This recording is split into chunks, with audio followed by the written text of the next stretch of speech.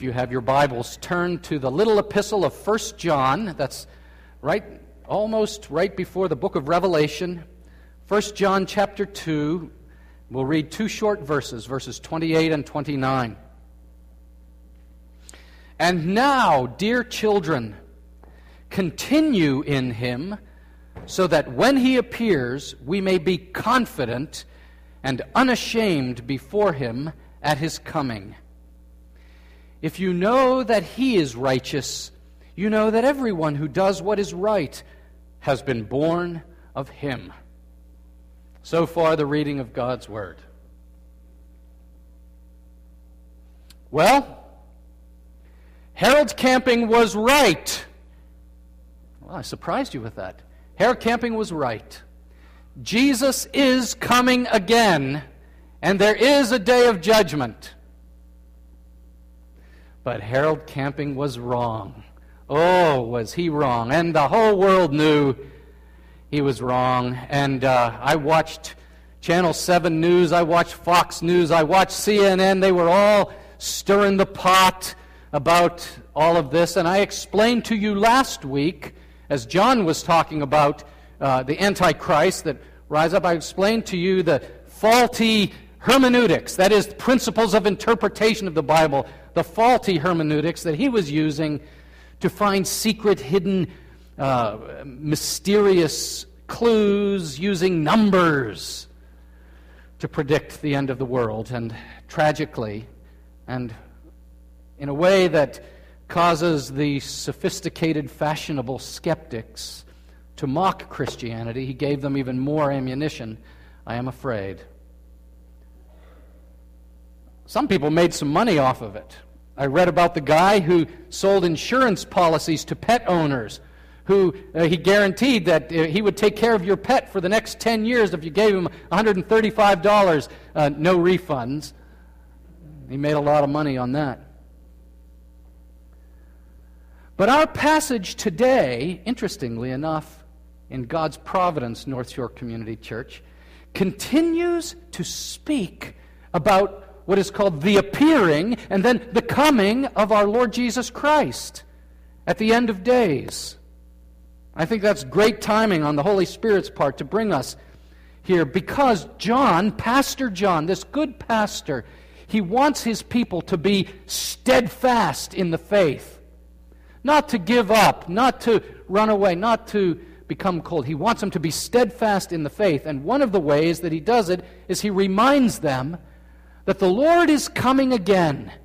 And he reminds them this in order to give them hope in the struggles of life. That's right. First, to just give them hope in the struggles of life. And then secondly, to keep them on the right track, faithful and steadfast, so that they are confident and not ashamed when Jesus comes again. We've just seen 15 people stand and say they want to live in humble reliance on the grace of the Holy Spirit, to live as become the followers of Christ. Isn't that what you want? That's what I want for us. And I know that's what you want. So let's look at 3 points from this text, 3 simple points that jump off the page at us that will help us as a church family. And the first one is this. John says, continue in him, dear children. In the previous verse we looked at, he says continue in him, and now he says it again. The King James translates it, abide in him. And some of you are familiar with that translation. Remain in this vital, living relationship with Jesus Christ. And don't stop, but continue. Continue on. You see, when a baby is born, yesterday I visited the Keenans, Quinn Alexander Keenan, born in our church. Just adorable little guy. But when a baby is born, they don't stay a baby. They grow. They continue to grow. When a person is baptized into the church of Jesus Christ, they're signifying the washing and new birth, but you don't stop right there. You continue to grow.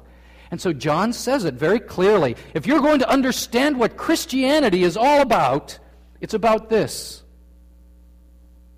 remaining, continuing in a relationship with Jesus Christ. It began in that regeneration, in that new life when you were born again and made new in Him. But it continues on. And one thing I hope you love about our church is we have so many young people. It's great to have young people. And we have babies. Our nursery downstairs is full of babies, and that's fantastic. But we also have many senior citizens. And aren't you grateful for the senior citizens of this church? I am. These are people who have continued in Jesus for years and years. And they mark for us that path. What about you? Will that be said of you when you're in your 60s, 70s, and 80s? This was someone who continued in Christ. Continue in Him. How do you understand this? Well, if you like grammar, you school teachers, grammar, this word continue or remain is in what's called the present imperative. It's not the past tense, you were once in Him. It's an imperative. What's that word? That means it's a command. So we should take it seriously. It's a command, and then it's in the present tense. It's the continuing present. It doesn't stop. It doesn't cease. It's not a one point in time. Okay? So here's John speaking the present imperative. Continue on in Him all the rest of your days. I read about a 7-year-old and an 8-year-old who were talking about this with their Sunday school teacher. And this little girl, her name was Fayette, she said, continuing in Him means you need to stay with Jesus and listen to Him.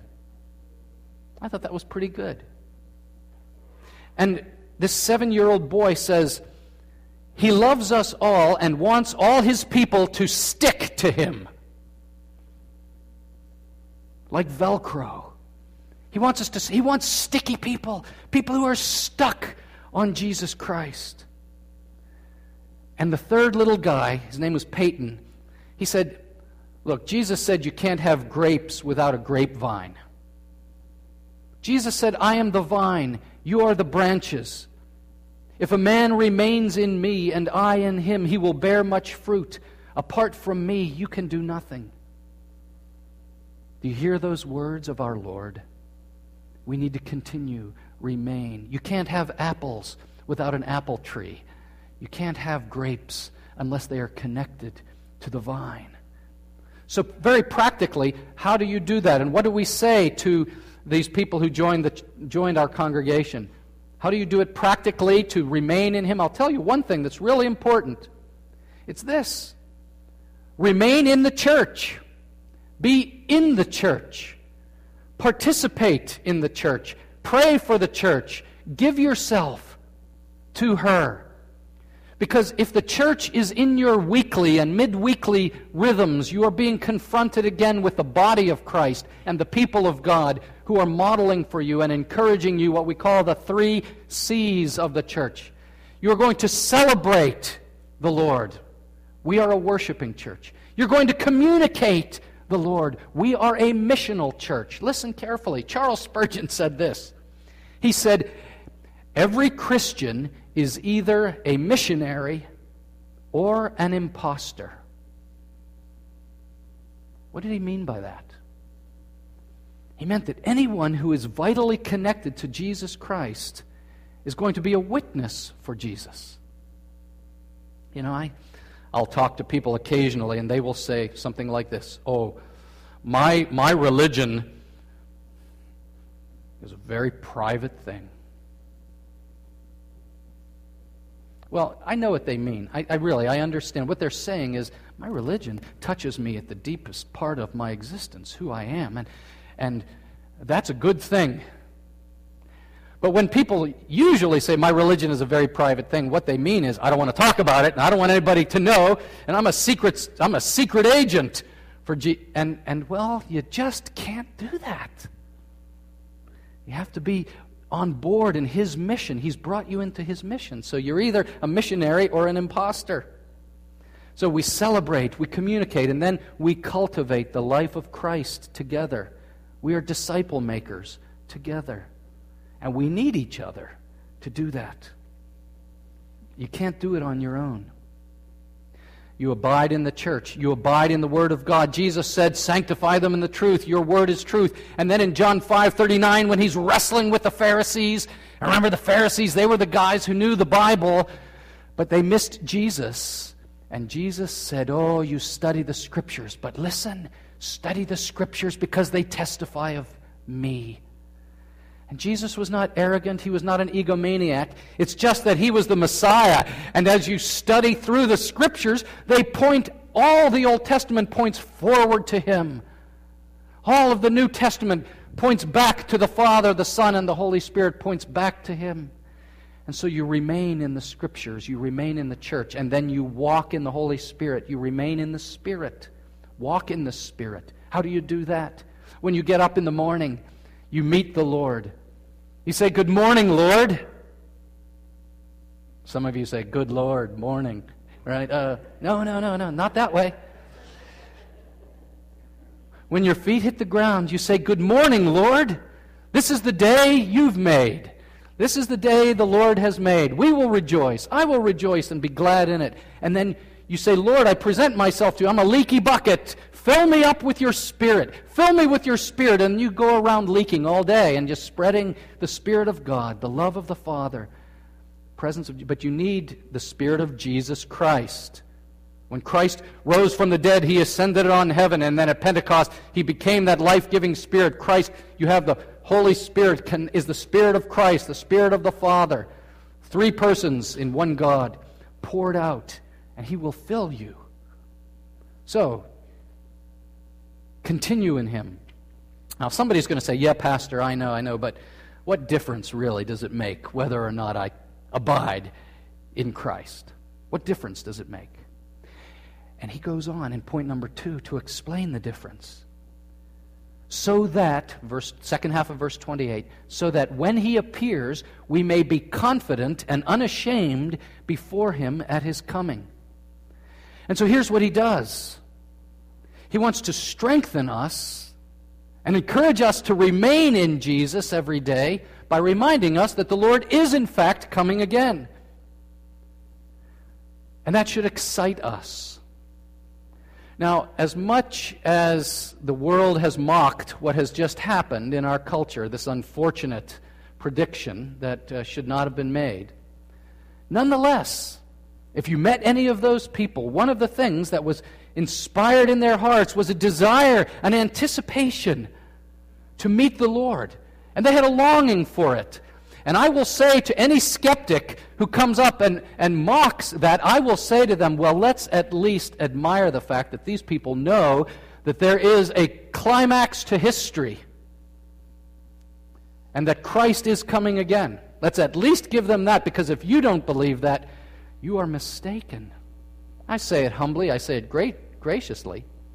But the fact that Jesus didn't come yesterday doesn't mean that he's not coming at all. The timing is uncertain. But John says it twice. He says there will be an appearing. And that word appearing literally means going from invisible to visible. And the Bible says every eye will see him. Every eye. Every eye will see him. And then the second word used to describe this event is the coming. It's this, you may have heard it, it's the Greek word parousia, which was used to describe when a king would visit a town under his dominion, and when the crowds would turn out to see the king, and the crowds couldn't wait to see their ruler, the one that they loved, the one that was precious to them. And do you remember a few weeks ago, as tens of thousands of people assembled at Buckingham Palace? And why did they assemble in Buckingham Palace that day? Because that was a day of rejoicing. That was a day when they stood watching the balcony. And do you remember? They stood some for hours, waiting for the doors of the balcony to open. And out comes their future king and his beautiful bride. And as they came, there started a ripple, and then applause, and then a roar among the subjects out to meet their monarch, their king, who had come to greet them. And this, my friends, is what it is to be like for Christians. John says you want to remain in Him because you anticipate and long for His appearing. Don't forget this. John saw Him depart. Do you remember that? John saw Him depart at His ascension into heaven in glory. John saw Him on the mountain of transfiguration when Christ, for that brief moment, had His glory unveiled. And the Shekinah glory came upon Jesus Christ for that moment for Peter, James, and John to behold. He said, we beheld His glory. And John now anticipates Him coming again as King of Kings and Lord of Lords. And Paul puts it like this. Paul says, no eye has seen, no ear has heard, no mind has ever conceived the glorious things that He has prepared for His people. And that is where true fulfillment of soul comes from. Some of us think, I will be fulfilled if I get that next promotion. I will be fulfilled if I get that house. I will be fulfilled if I get that husband or that wife. A man named Craig Barnes wrote a book entitled Yearnings. And he writes so beautifully about the fact that all of our yearnings that are real in our souls, these deep longings in our souls, are ultimately the longing for heaven. Longing for the newness and the perfection of heaven itself that will be ours, as Jesus, who said, I go to prepare a place for you, would not have told you so if it wasn't true. And He says, I will take you home to be where I am. Every longing for fulfillment is ultimately settled there in heaven with Him. Do you believe that? Do you believe that?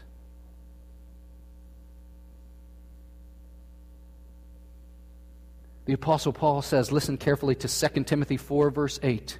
Now, there is in store for me the crown of righteousness, which the Lord, the righteous judge, will award to me on that day. And not only to me, but also to all who have longed for His appearing.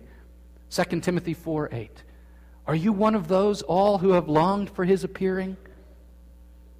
And down in Titus chapter 2, he says to his disciple Titus, we wait for the blessed hope, the glorious appearing of our great God and Savior Jesus Christ. And then we will be unashamed at His coming. Now, some of us will die, perhaps before Jesus comes again. Maybe all of us, if He waits another 1,000 years. Who knows? Others of us may be alive when He comes again. But how do you feel about meeting Him? When He raises you from the grave, or you meet Him when He comes again? How will you feel?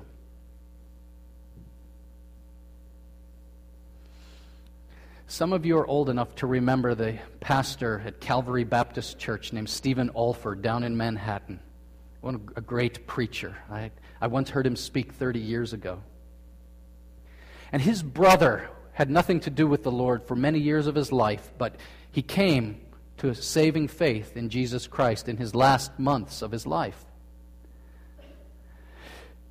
Stephen Olford gets a call from the doctor. Your brother is in the hospital. He's doing badly, but even more, he's doing badly physically. Even more, he's very disturbed emotionally. I think you should come see him. So Stephen Olford says, I came and I walked into my brother's room and I said to him, oh, Richard, I want you to know you're saved. And even though you have a terminal illness and though you're going to die, you're saved and you're going to heaven when you die. And you don't have to be afraid to die.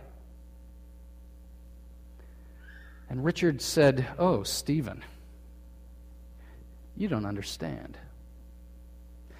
I know I'm saved. I know I'm going to heaven when I die. It's not that I'm afraid to die. He said, I'm ashamed to die. I am ashamed to die because I have wasted my life that could have been used for the Lord. And That's why John says, and why I say to you, continue in him. Remain in him. Building up his church. Laying up his word in your soul. Walking in his Holy Spirit so that you can be confident and unashamed in that great day. And the last thing, very briefly, he turns the corner, and Martin will pick up on this next week. But he says, if you know that he is righteous, that's because you know him and you know his word and you're in his church and you're walking in his spirit, you know that everyone who does right has been born of him. And this new idea is introduced in this book for the very first time. It's the idea of spiritual birth. And he says, if you belong to God, you need to start looking like God, and the family resemblance needs to be yours. You know, family resemblance. Anybody know who this is? This is my wife, Nina, 1.5 years old, with her pet bear, Growly. This is my wife, Nina. This is my granddaughter, Evelyn. And if, my friends, we turn the profile sideways, they are the spitting image of each other. There is an amazing family resemblance between Evelyn and Nina. I treasure that. And maybe in your family, there's not just a family resemblance physically, but then, you know, when a boy walks like his dad, you know, and when he carries his fishing rod like his dad, you see, there's the family resemblance. And that's a beautiful thing. You resemble your heavenly Father. We said to the kids in the class, we said, what does it mean that you have this resemblance to your heavenly Father? And we said, well, let's talk turkey. Kids, you remember this? Let's say it's after school, you just finished soccer practice, and you're starving. And your buddy and you go into the 7-Eleven because you're so hungry, and you look at him and he has no money, and he looks at you and your pockets are empty. And your pal says to you, listen, I'm going to go distract the cashier. You go over to the Kit Kat aisle and you get about 4 or 5 Kit Kats and you slide them into your pocket. Then you walk outside and I'll meet you afterwards out there. What are you going to do? Now, they're with the pastor. You know, the pastor's asking them this question. Well, I wouldn't do it. I wouldn't. Why wouldn't you do it? Why not? Oh, I might get caught. I'll get in trouble. Yeah, that's the initial reaction. Why wouldn't you do it? One of them says, because God isn't that way. That's the right answer, isn't it? God's not that way. And I belong to God. And then I said, and your buddy turns to you and says, you're chicken. You're chicken. Everybody does it. Come on. What will you say? And they all knew the answer. I'll say no thanks, because I belong to him. And that's the right answer. The family resemblance, you see. So, we come now to the Lord's table, and for some of you, this is the first time you will take communion. And what I want you to do during this time is to ask him to enable you to continue to remain in him. For years and years and years, you will take communion. You will be remaining in him as we have the Lord's Supper, as we worship together. And you ask him to grow that family resemblance in you. Would you do that? Let's pray. Our Father, we thank you so much for Jesus Christ, who was the perfect family resemblance of the Heavenly Father. And if we want to know the Father, we need to know you. We pray that now, Lord, as we eat this piece of matzah, as we partake of this fruit of the grape, and it will taste like matzah and it'll taste like grape, but we pray that it will remind us of the body of our Messiah, broken for us, and the spiritual nourishment and bread from heaven that is ours as the church of Jesus. We thank you for this cup of the new covenant prophesied in Jeremiah. The new covenant that would come would be made with all the children of Abraham who by faith come for the forgiveness of sins. And how we thank you for the forgiveness of our sins. Make that precious to us now. In Jesus' name, amen. Our Lord Jesus Christ, on the night he was betrayed, took